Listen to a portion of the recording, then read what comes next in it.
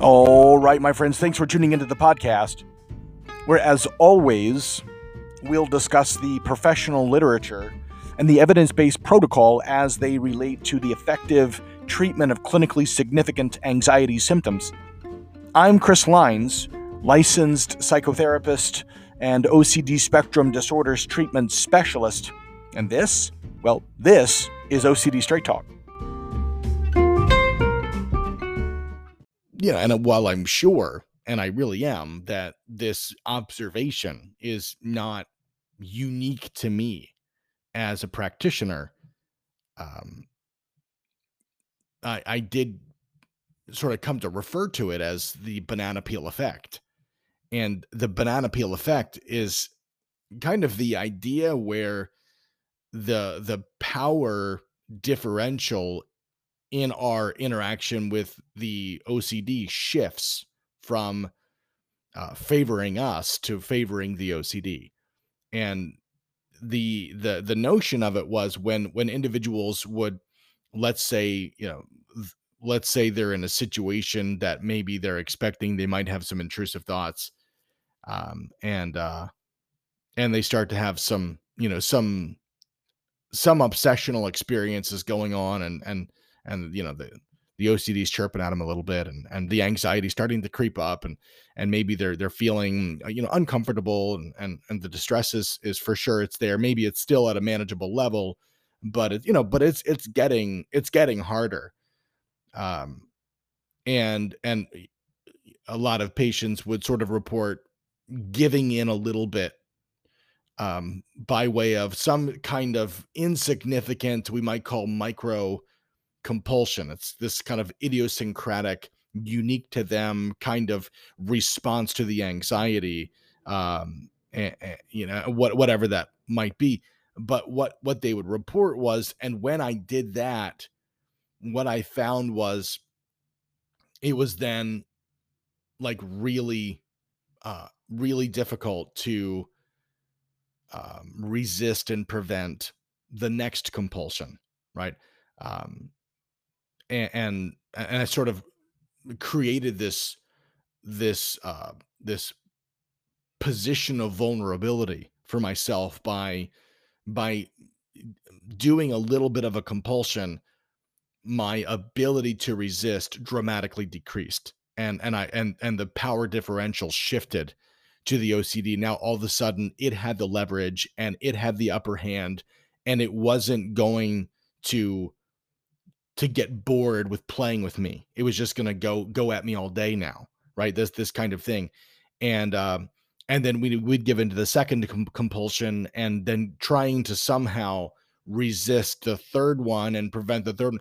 It became very quickly a losing battle. There's no sense in which I really have much power anymore. Now, I think that is, in fairness, a bit of an illusion, but it's a very common report, no question. Lots and lots of people will sort of describe, again, what I'm calling here the banana peel effect.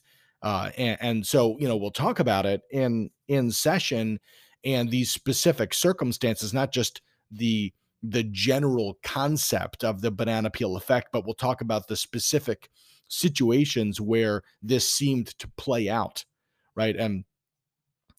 And we use it as it's a learning experience. It becomes something of a tool that we can plan, we can use to plan future interactions and engagements with the OCD. And so we can kind of say, well, I know next time from experience now that when I give into the first one, that all bets are off. Like, I'm fucked. I know that. So what I really need to work to do is to hang in there harder, longer, right? And to really work to dig in my heels to resist and to prevent the first one, right? And then we'll end up, talking the following week, and it's like, well, how'd things go? It was a really helpful idea to not give into the first one. And again, it becomes a learning experience that we can kind of look at the two experiences in contradistinction to each other, meaning in parallel, and comparing one experience and outcome to the other experience and outcome, and say, okay, look, the banana peel effect is That's a real thing, man. And when I give in the first time, the power differential shifts and the OCD is on my ass, right? And so what I have to do is to work to just not give in the first time. Just don't, nope, nope, nope, nope, nope, right? And eventually, what starts to happen is that habituation element and the reduction in the frequency of those intrusive thoughts. And it might take. I'm not saying it's gonna like you throw a couple quarters in a machine and out pops a friggin' soda. Like I'm not saying that. It's not going to be this instantaneous, super quick, easy reward kind of dynamic. That's not what I'm talking about. But uh, but what I'm saying is that over the course of tens of minutes, we're talking 25, 35, 40 minutes, maybe less than that. Hey, that'd be great. And perhaps so, but the literature seems to be relatively clear that we're talking about something like 25 to 45 minutes is where we're going to begin to experience something of that reduction in anxiety, and then ultimately something of a genuine change in the distress level around the 45 to 60-minute mark. So, I mean, that's obviously different for different people, and the literature isn't written about me. It's not written about you, right? It's written statistically in light of a large pool of subjects or individuals that are being studied. So there might be some variety for you. Maybe it's a little bit longer, maybe it's a little bit shorter. You follow what I'm saying? But the point of it is that when we give into a little bit of a compulsion, uh, our ability to resist becomes dramatically it decreases in a significant way. I think that it's important at some point though to be able to say that yeah, but you can stop compulsions at any time. And I think that that is one of those things. Otherwise we start to kind of talk about ourselves like we're victims of the OCD, and I don't think that that kind of language is helpful at all, right? I think a lot of people are going to sort of relate to that and say, well, that's the way it feels. And I'm not saying it doesn't. But I think that when we start to kind of use the language of I can't stop the compulsions, it's like, dude, you're doing yourself a pretty significant disservice. I'm just saying, I'm not trying to be insensitive. I'm just saying that when you start using language like I can't stop, like you're cheating yourself. You just haven't yet. But the idea of I can't stop is like there's no hope for change.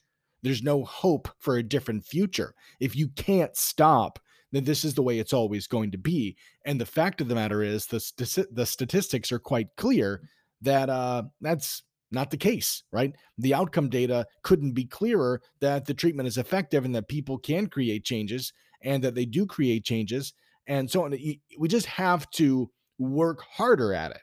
And so I think that even when you succumb to the banana peel effect and off to the fucking races you go, doesn't mean that you can't stop. You can, it's just harder. So you got to put on your big boy pants and fucking work harder at it. Stop doing it, right? And know that okay, and now the OCD's all like hot and bothered, and it's gonna hit you harder because you stopped. And that's just what it is. We're just gonna have to fight harder. So I think that it's important to be able to bear in mind that when we start, stopping is even harder than stopping is before we start, right? So keeping that piece in mind. And maybe for some people, they're a little bit lost. Oh, wait a second. What are you talking about stopping and starting? What I mean to say is sort of these like mini episodes within the OCD. Like maybe I'll have 4 or 5 or 6 or 8 or 10 episodes within a day. If you follow, maybe others of us might have 1 or 2 episodes. And again, by episodes, I sort of mean these. Sometimes people will refer to these as like loops, like, and not everybody describes them that way. Some people just describe them like I remember one patient would describe them as OCDs, right? My OCDs. And I know what she meant, and I assume that you know what she means, and that's fine. And other people call them loops, and again, I know what they mean, and I assume you know what they mean. Or I'm referring to them as episodes, and whatever, whatever you want to call them. But you follow. We'll go through these sort of times of the day when we have maybe more thoughts and we engage more compulsions, and then things like settle down for some period of time, and then they'll hit us up again, and and off we go. You follow what I'm saying? And I think that what I'm saying don't start. I'm talking about the individual episodes. That the thoughts are going to sort of knock on the door and say, "Hey, you want to come out and play?" And and it's like, "Well, yeah, you know what? I'll give you 5 minutes." Like, how about fuck no? How about fuck no? How about that? How about, go fuck yourself? No, I'm not coming out and playing, none of that stuff. So I think that's the the better strategy than, yeah, you know what? Sure. Okay. Yeah. Oh, sure. I'll be out. Give me a minute. Fuck that.